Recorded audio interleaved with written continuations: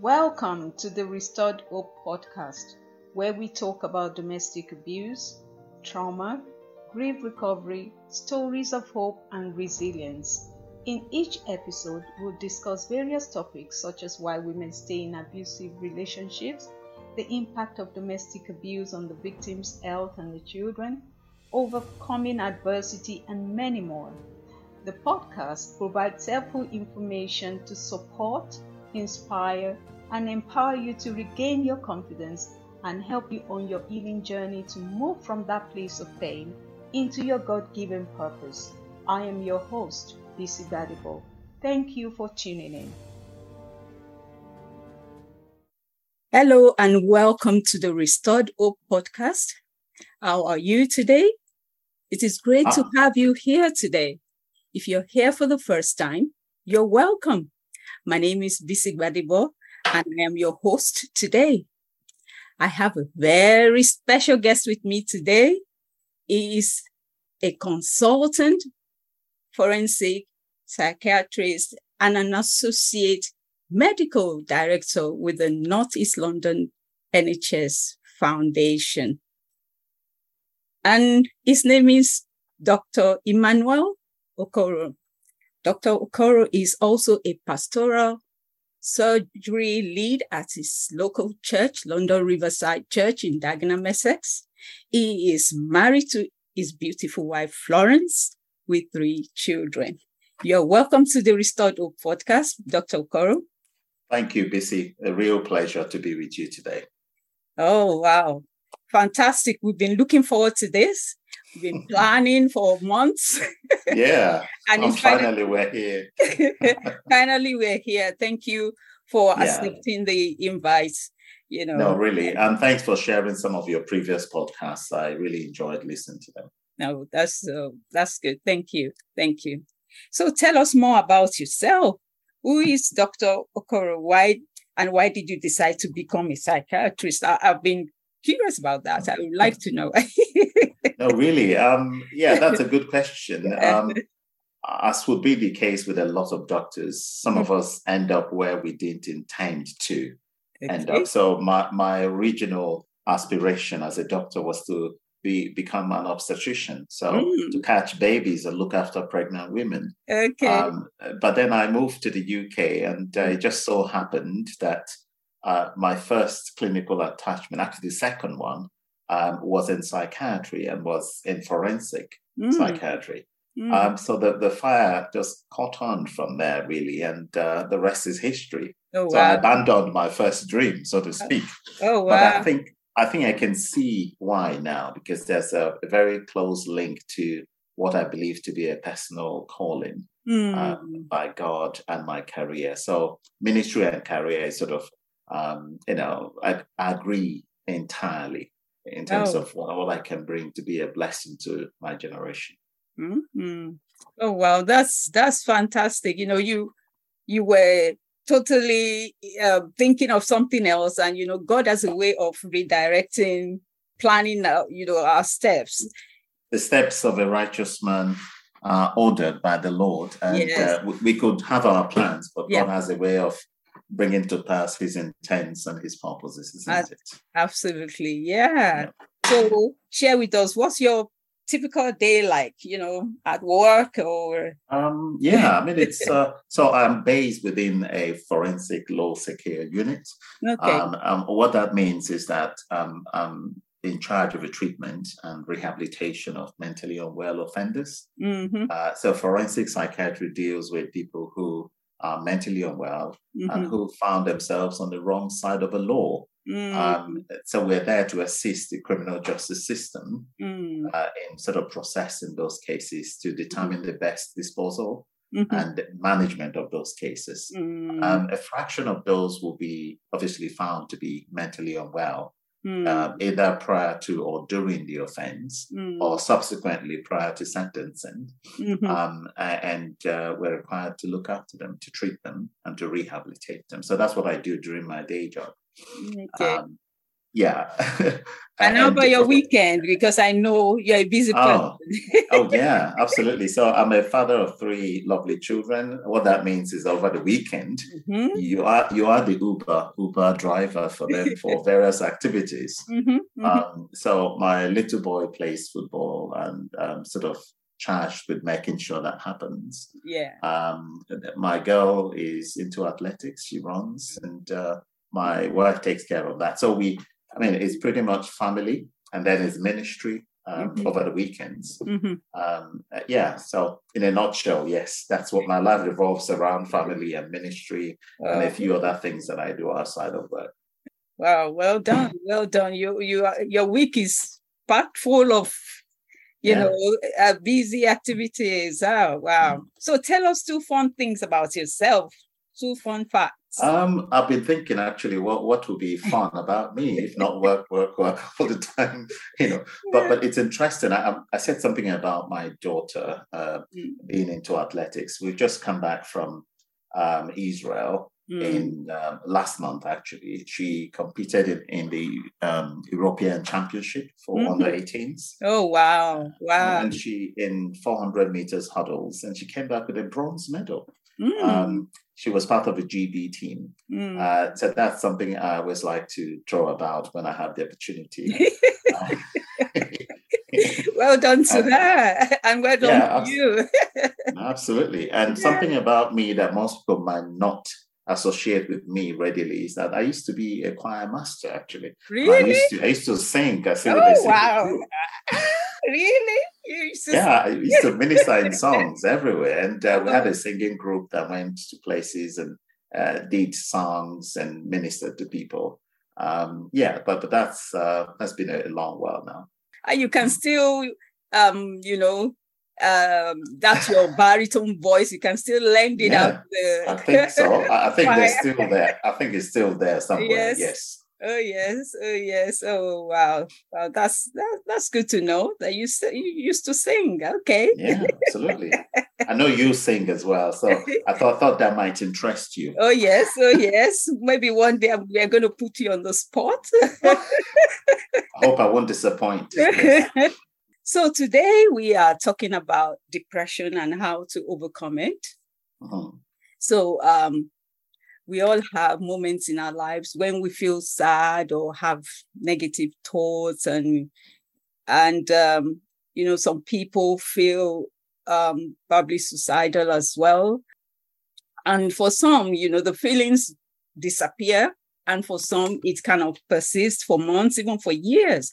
So in this case, what let me ask you this way: what is depression? What is depression? Thank you very much. I think it's a good point to start. So depression, just generally speaking, refers to a mood disorder in which there's a lowering of our mood state, which then goes on to affect the way you think, how you feel, and how you behave.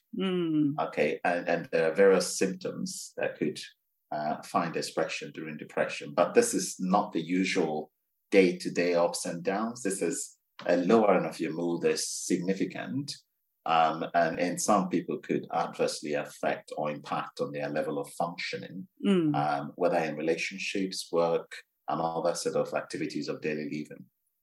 If it gets to the point of affecting you, then we will speak about clinical depression. So you could have the daily ups and downs, but beyond that, you've got actual disorder, and clinical depression could be diagnosed, and there are various symptoms we could talk about.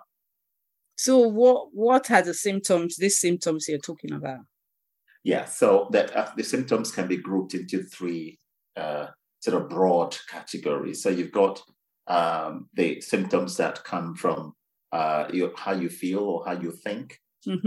So psychological sort of symptoms where you're predominantly thinking about negative thoughts. Your recollection is all sort of sad memories, sad thoughts. There's a feeling of unhappiness. You feel miserable. And there's a loss of pleasure. So the things that you would normally enjoy doing, you find that you've lost a sense of enjoyment for the basic things that you usually enjoy. Some people might actually pull away from friends, pull away from social settings. Mm. But predominantly you are introspective, you're predominantly laden with negative thoughts and ruminations. Some people have feelings of guilt. Some will have a very pessimistic sort of outlook to life. And this is not because you want to. It just comes over you, and you find that you're not able to shake that off. And sometimes it could carry on for weeks and months. And then you've got those biological symptoms, which are clearly indicative of what's happening in your body due to the state of your mind. For example, if you are unusually tired, fatigued, even when you've done nothing, you might find it difficult to sleep at night. Or if you do sleep, you struggle, you drop off, and then you wake up intermittently throughout the night. Some might wake up earlier than usual. So sleep is disturbed. Some people might sleep less, others will sleep a lot more. And then those functioning of the body that rely on sleep and the appetites of the body are all affected. For example, you may not feel like eating at all, or you may feel like eating too much. Some people might lose weight.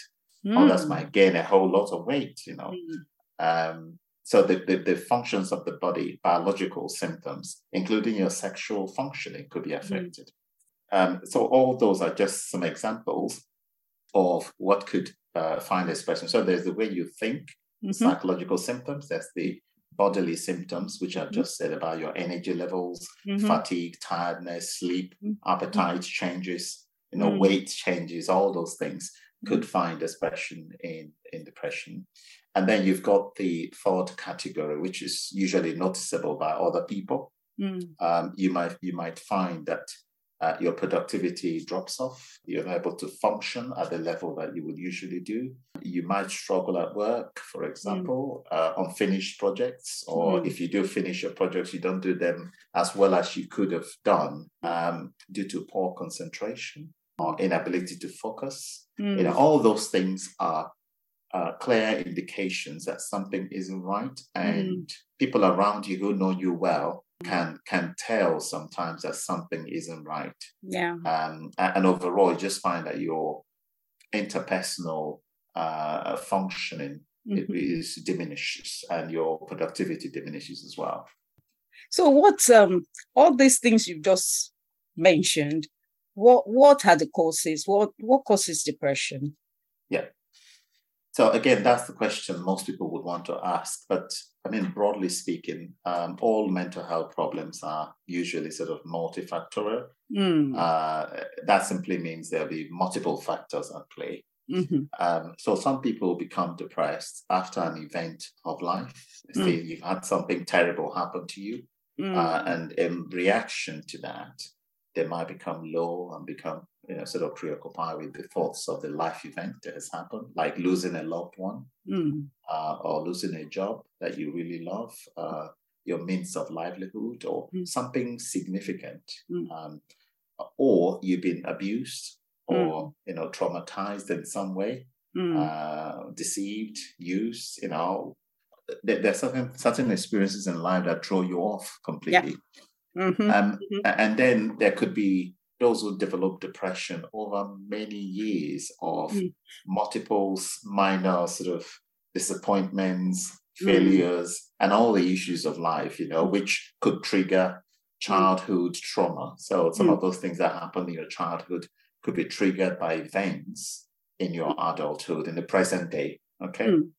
So in a sense, broadly speaking, we have predisposing factors. That's those things that make you more likely to become depressed from your past or from your genetic makeup. And then you have the precipitating factors. So those precipitating factors are the things happening right now that are triggering it to develop. And then you have the perpetuating factors. So those 3 P's help you to remember: predisposing, precipitating, and perpetuating factors. So the things that you do or how you respond to feeling low could keep it going for years. For example, when you don't take the right steps, you can find that you're stuck in the place where you're depressed. But I know I've gone sort of broadly in answering the question, but you could simplify it further, by saying there are inherent genetic factors or part of your makeup, let's say, family lineage issues or factors.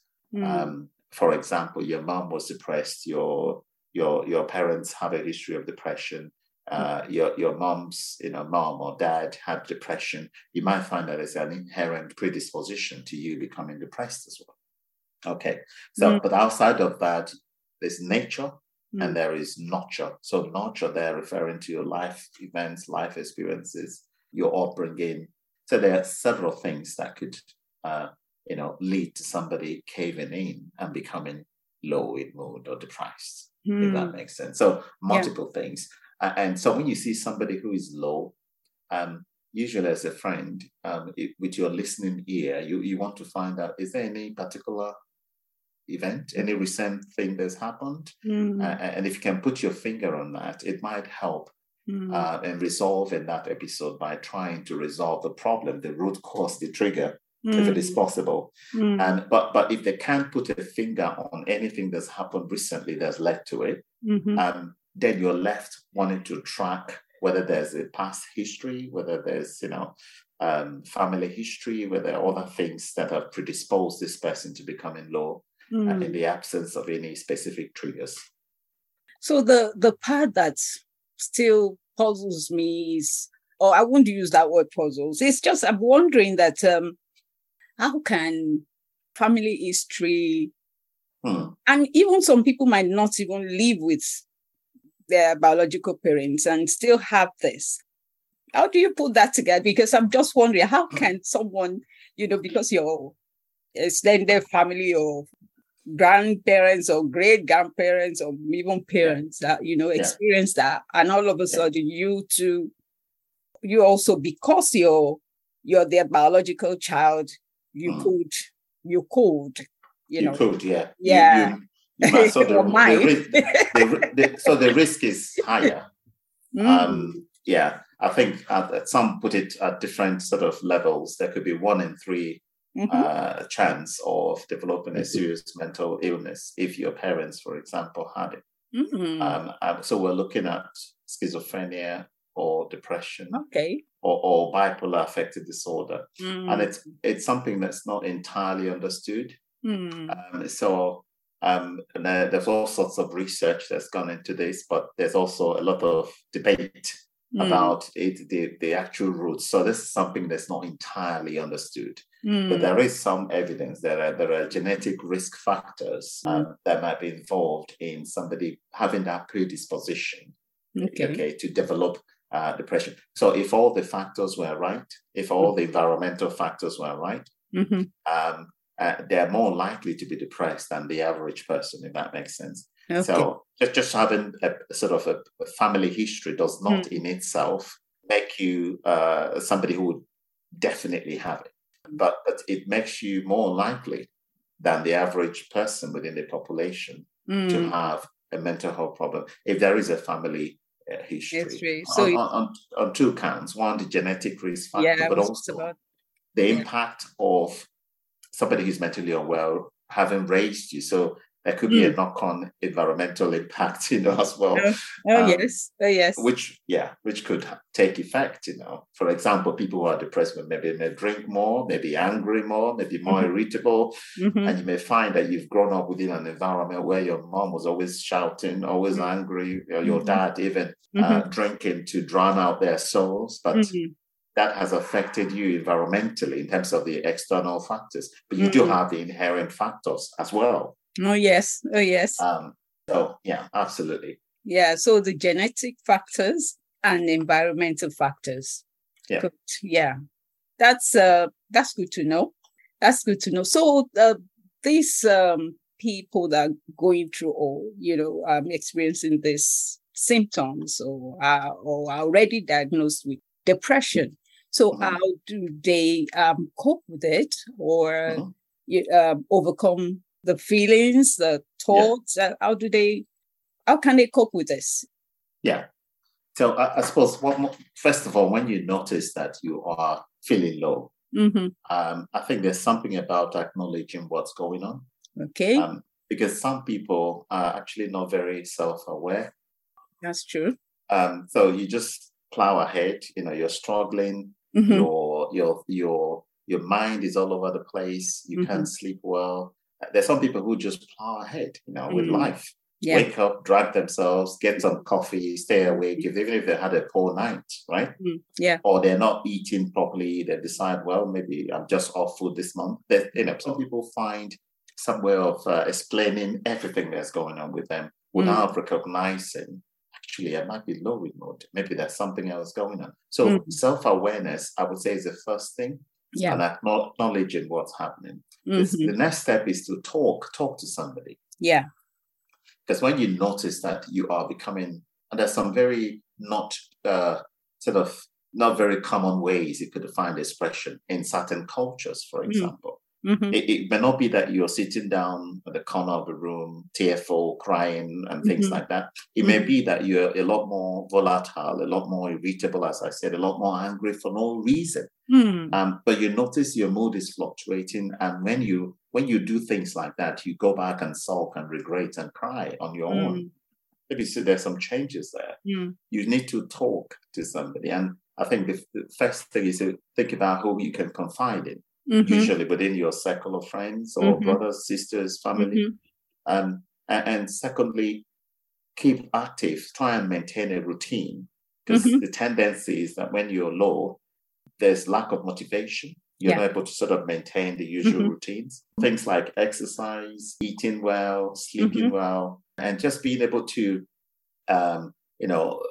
avoid pulling away from social contacts or from those that might be of help, if that makes sense.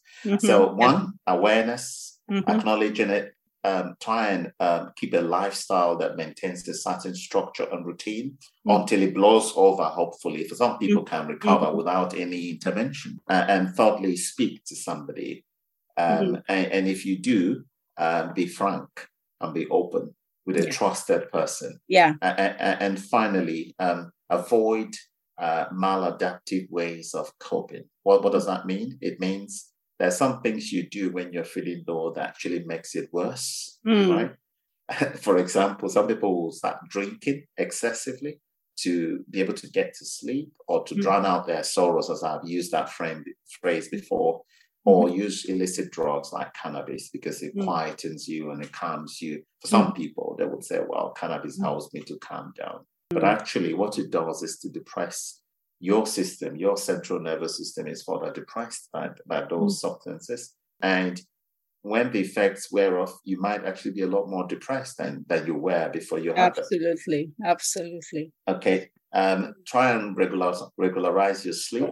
There's certain activities that might help you relax. Go for them. Inform yourself about what's going on. Read up on depression. And be patient with yourself. Don't you have to be kind to yourself and compassionate to yourself. Oh yes. So self-compassion is not common. It's not common to all, unfortunately. So, but you have to recognize I'm struggling. I need to pay attention to myself. I need to take a break. I need to get away. I need to find something that will refresh and refuel. All those basic things that you can do for yourself. So at that level, I think it starts with you acknowledging, talking, avoiding maladaptive ways of coping, maintain a routine for yourself, sleep, appetite, exercise, and anything that refreshes you, that relaxes you. Try and factor that into your week.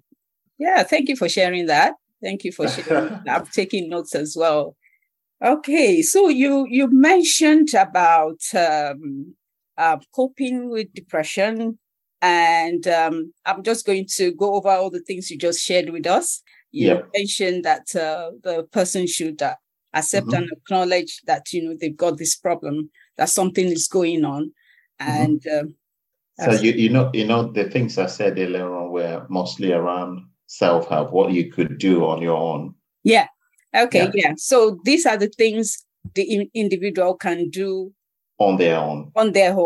Self-awareness, acknowledging that they have this low mood, or there's something going on that they need to pay attention to. talk to a trusted person. Yeah. Trusted friend or family, or keep active. They should keep active, exercise, and do things that, will keep them going and not isolate. They shouldn't isolate. Avoid maladaptive ways of coping. So maladaptive, I'm learning as well. Maladaptive. And that means all the wrong habits that we take on because we're feeling that we want to cheer ourselves up, and we end up doing more harm. Smoking, drinking, doing things that will harm them more. Okay. Sleep, they should regularize their sleep. No, go to bed at the right time and not stay awake all night. And it makes the situation worse, isn't it? Makes it worse. So in essence, try and maintain a routine for yourself. Okay, a routine around your regular functioning, your eating, your sleeping, and your physical activity like exercise. We usually encourage at least up to about 30 minutes of mild to moderate exercise daily, even if it's just a brisk walk to the shop and back.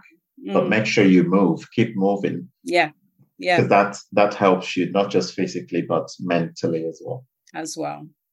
So the person should get informed about the situation, what they're feeling, also to be compassionate and be kind to yourself. That is very important. Be kind to yourself, self-compassion, very important. Absolutely. So this is for individuals that are experiencing this. So what about, what's the second category? So especially this would help where you have a mild depression, or things are beginning to change and you notice it, right? Okay. But after you've done all that, at least you've tried doing all that, maintaining a routine, talking to people, etc. You find that your mood isn't lifting, but it's going down, and things are getting worse. What you would need to do is to see your GP, so you seek professional help. I think for most people, the first point of contact would be the GP, the general practitioner, who would see you, try and see if they can diagnose depression. There will be standard tests to be used and questionnaires to be used to sort of come to a definitive diagnosis. And if you're depressed, they could categorize your depression into mild, moderate, or severe depression. And if it is mild, it's usually down to the numbers of symptoms and severity of those symptoms. So the more the numbers of the symptoms you're experiencing, remember I said psychological, biological, and social symptoms, right? And the more the number or severity of those symptoms, the more they're graded, down up to very severe depression where you're just not functioning at all. All right. And in some cases, people don't even want to come outside at all. You don't want to eat at all. And in very bad cases, people could actually develop psychosis on top of that. So you do have psychotic depression, but that's a very extreme end of the spectrum. The GP sees you, comes forward with a diagnosis, and could initiate treatment. And usually could go from sending you to a counselor, giving you some self-help websites where you could do online CBT, for example. And some GPs can refer you for that. So you can sit at your home, log in, and do some online soft, non-intensive CBT type work, right? And if that's not helping, you can take it one step further and actually send you to a cognitive behavioral therapist. This is a psychologist who knows how to help you restructure how you think, so that how you feel can begin to respond positively, and your behavior can change. Because what we think influences how we feel, and how we feel would always influence how you behave or your actions. So if we can help you look at, understand, and restructure your thinking, recognize the wrong ways of thinking, and to challenge wrong thinking so that you can replace them or actually refuse to walk down that path, so to speak, then you can begin to take control of how you feel, and therefore what you do or don't do, people begin to. Okay, so cognitive behavioral therapy is a talking therapy that your GP could refer you to. If that isn't helping, you could take it one step further. You could have prescriptions like, like antidepressants can be prescribed. And you can, in more severe cases, you could have a combination of an antidepressant and talking therapy at the same time. Or you could have a combination of two or more antidepressants, for example. So there are multiple things you could do in stepped manner. So they're graded sort of as a graded approach to treating depression, depending on the severity of your depression. And in the most severe cases where all has failed, the GP could obviously refer you on to secondary, tertiary mental health services that would specialize in seeing people who are severely depressed. And you could have specialist psychiatric care where you could be admitted into maybe a local hospital, for example, mental health hospital, and be observed and treated properly. And you could even have electroconvulsive therapy with the ECT, which is not the usual first thing you think about, but could be the last resort in some cases. So what's that? So the electroconvulsive... Listeners, what does that mean? The electroconvulsive therapy involves the use of specially prepared and delivered electric shocks, which helps to sort of realign your neuronal sort of pathways, so to speak, and also helps your mood to kind of jumpstarts your mood states by giving you a shock, so to speak, in the most layman's term I can find. But it's been proven to be quite effective in the most severe cases of depression, where people are actually at risk of either dying or by self-neglect, like not eating or drinking for days, or people are catatonic, where they can't even move a limb or do anything at all for themselves, where you have a stupor state, so to speak. And but it's not most people that will require that. It's the very extreme end where you try different things and it's not working. And there's an urgency to get you out of that state. Then the ECT, electroconvulsive therapy, becomes an option. But most of us will probably respond to an antidepressant or talking therapy or a combination of both. Of both. Yeah. I was about to ask what are the treatments earlier, but you've covered it. Covered it. So how can friends and family support their loved ones going through this? I think we can all do something to help. And if somebody comes to you and says, I'm feeling low, the first responsibility you have is not to make the situation worse. Whatever you say. Sometimes just active listening without saying much, and being present with the individual.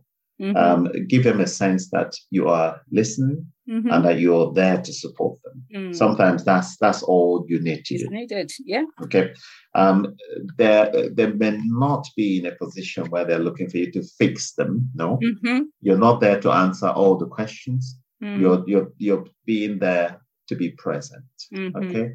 You're present in their pain. You sit with their pain. And if there's some trigger, as I said earlier on, where a life event has occurred, a relationship breakdown, job loss, they've lost a child or a loved one, you know what the trigger is, then it's easier to then support them with, walking to the bereavement of that loss, or signposting them to somebody who might be of help, pastoral care in the church setting, or encouraging them to see the GP, for example. So you first be present, be compassionate, non-judgmental, because there's a sense that people look at you and say, oh, my friend, you are being lazy. Now, come on, pull yourself up. But it's not that simple. It's not helpful. I mean, nobody wants to be depressed, but when you're depressed, you find that you can't switch it on or off, because it's something that's beyond the sort of day-to-day fluctuations of it. So again, be a watchful eye, be present. But the only time when an active intervention is necessary, or one of the few times, is actually when the person is at risk to themselves or to others, in which case you can't stand by and watch. You have to involve the appropriate services to assist the individual who is suffering. All right. But more often than not, those people who are very good friends that they confide in will listen to them and say, and get to see the GP. You can say, let me take you, I'll come along with you. And it's really important, because those same people might be there to call emergency services to say, I think this person is considering harming themselves, or even worse, taking their lives. You should intervene at that point. At that point, yeah. And you know how to intervene by involving emergency services. It could be NHS 111 or the local crisis team within your locality, or indeed A&E. Help them get to the nearest A&E, where you have psychiatric liaison teams in most of the emergency departments who can support with the quick assessment of the crisis and providing the initial support. And there could be home care. So the fact that you pitch up at the emergency department doesn't mean you'll be automatically admitted because you sought help. Sometimes you could have a crisis home treatment teams come to support you at home. In most places, they will have these such teams. And your admission will only happen when it is absolutely necessary and there's a risk to yourself or to others. Thanks for sharing that. So our listeners, friends and family, how you can support your loved ones going through depression. So you did mention if someone comes to you and said this, sometimes people with that will not come to you, isn't it? They wouldn't come. So if a friend or family now can see that this person is not themselves and they approach, how do they do that? So if they approach that person and the person now is saying, leave me alone, mind your own business, what do they do? So I think there could be different scenarios that could be at play here, isn't it? You could have somebody who is depressed but lives alone. And you might be the only one who is able to speak to them on the phone or FaceTime them or visit. And I would say keep in touch. Keep supportive. Be a watchful eye over them. But then there are others who might live within their family, with family members or maybe with their partners or spouse. In which case, obviously, they may not, even if they don't talk to you about it, you would observe what's happening. Right? And same thing would apply. Be a listening ear, be present, encourage them to and as I said, don't be quick to give advices and things that you don't understand. Just being present and being a watchful eye, and then being able to support them to get help, to speak to professionals might be all that's required in a lot of cases. However, as I said, if you observe that there are certain behaviors that could put them at risk, for example, you see them not washing, not eating, not drinking for a week or more, and they've locked themselves in, they're telling you life is not worth living, and you think they might hurt themselves, then that you need to get help urgently. And sometimes, even without their consent in that space, obviously you have to do something to protect them. And every adult, obviously, you would expect them to know what's good for them. But, if an adult doesn't want you to get help and is opposed to everything you're offering, more often than not, it can be very difficult to get help to them. But that can be overridden if there's a risk to their life, there's a risk to their, there's some terrible risk, of coming from their behavior. The instinctive thing to do is to go for help anyway, call for help anyway. All right. But if you have a young child or a young person, an adolescent or a child who is depressed, who supposedly should be under the care of a parent, you need to, the issue of consent may not be as much of an issue. You do need their consent, of course, but you have that parental involvement and consent into care for children. There are some children that, even in their early teens, could be deemed to have the capacity to say yes or no. The so-called Gillick competency. But I'm trying to sort of distinguish between adults and children or teenagers, but also adults that live alone or adults that live within families, are dependent on other people, etc. Those scenarios could play differently, but ultimately the same principles would apply. Be a listening ear, be present, and encourage them to get help. And if you think the risks have changed, then get help fast and encourage them to help fast. Get help. Very Yes. important. Get help fast. Thank you for sharing all these tips or points. Our listeners are listening. You just heard all the things Dr. Okoro has shared with us about supporting and helping our loved ones, going through depression. Also, why is seeking help very important? Professional help. Why is it important? Yeah, I think it's really important because obviously you want to get the right kind of help, and you want to get that right help early. Okay, and that professional help is crucial to getting the right kind of help, because there are all sorts of remedies out there, right? There's all kinds of things that people would say, family members, cultural approaches to dealing with depression, and spiritual approaches to dealing with depression in some instances, which may not be well informed, unfortunately. And in some places, people just tell you to pray and that's it. You don't have to seek for help. No, a good part of your audience might be people of faith, for example. And I've always advocated that therapy and faith are not mutually exclusive. I think they're complementary. You can reach for professional help, get the treatment you need, and also build resilience and hope through your faith. Right? So you need both of them to rise from depression. You need both of them to stay out of depression. And your faith is linked to a community of support, which is really important when it comes to recovery and staying well. So I've had multiple invitations, different churches speaking about this subject. And each time I've said to them, faith is not invalidated by antidepressants or antipsychotics. Absolutely. The fact that you swallow a tablet for your condition does not invalidate your faith in God. And some people say if you're taking antidepressant, then you don't believe God to heal you. People do say that, but that's misleading, because it is. All that we have as medicine or medicinal approaches to care are all spring from the creation of God. The same Bible we believe says God made all things, right? And there are scriptures that point to the fact that actually Jesus endorsed those things. He said it is those who are sick that need a physician. Absolutely. And God speaking, he said, is there no physician? Is there no balm in Gilead?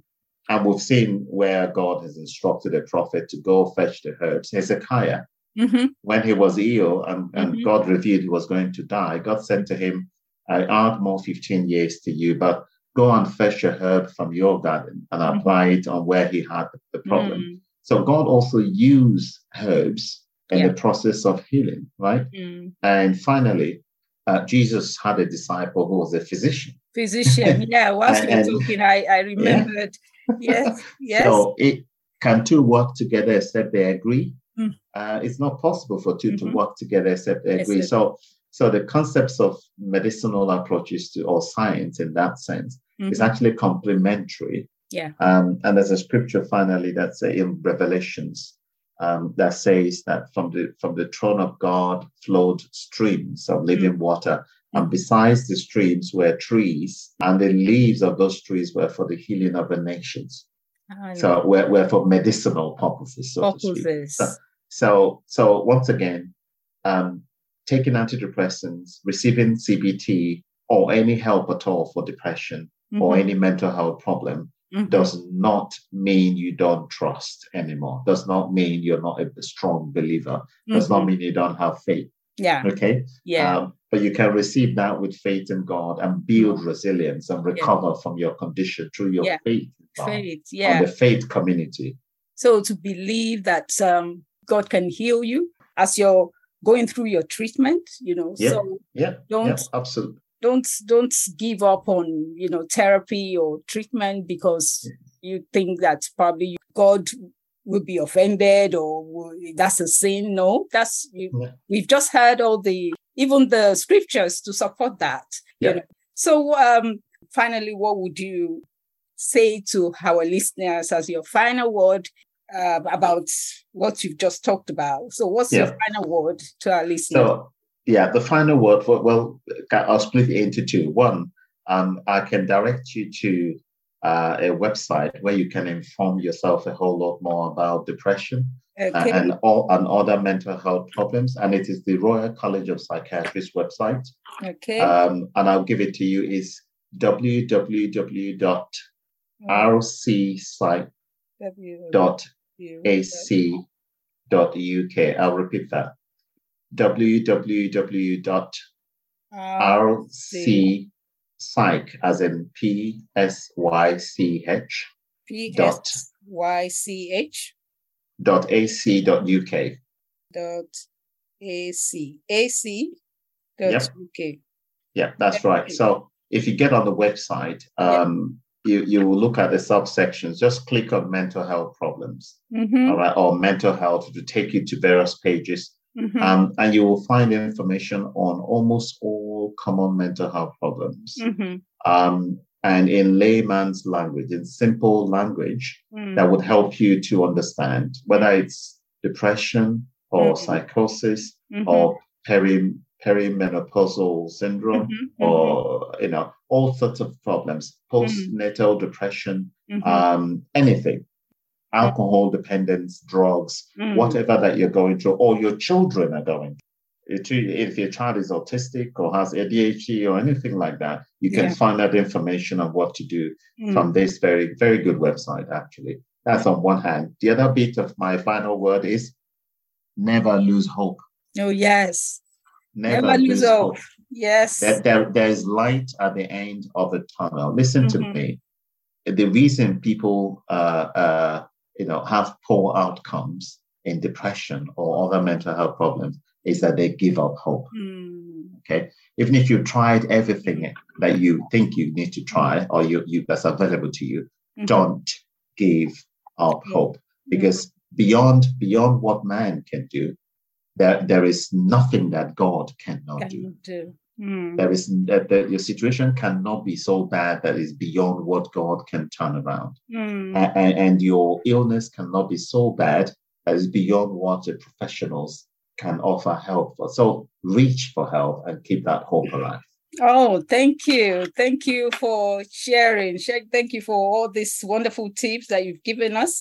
So not to give up hope. Don't give up hope. God has not given up on you.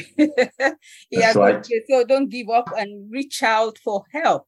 Reach out for help if you know that you're going through the situation that you need help. Ask for help. Ask for That's right. Help out there. Speak to people. Don't keep quiet. Don't isolate yourself. Very important. And there is, like Dr. Okoro said, there is nothing God cannot do. And you can also don't also say, I don't want to take this treatment because of my faith.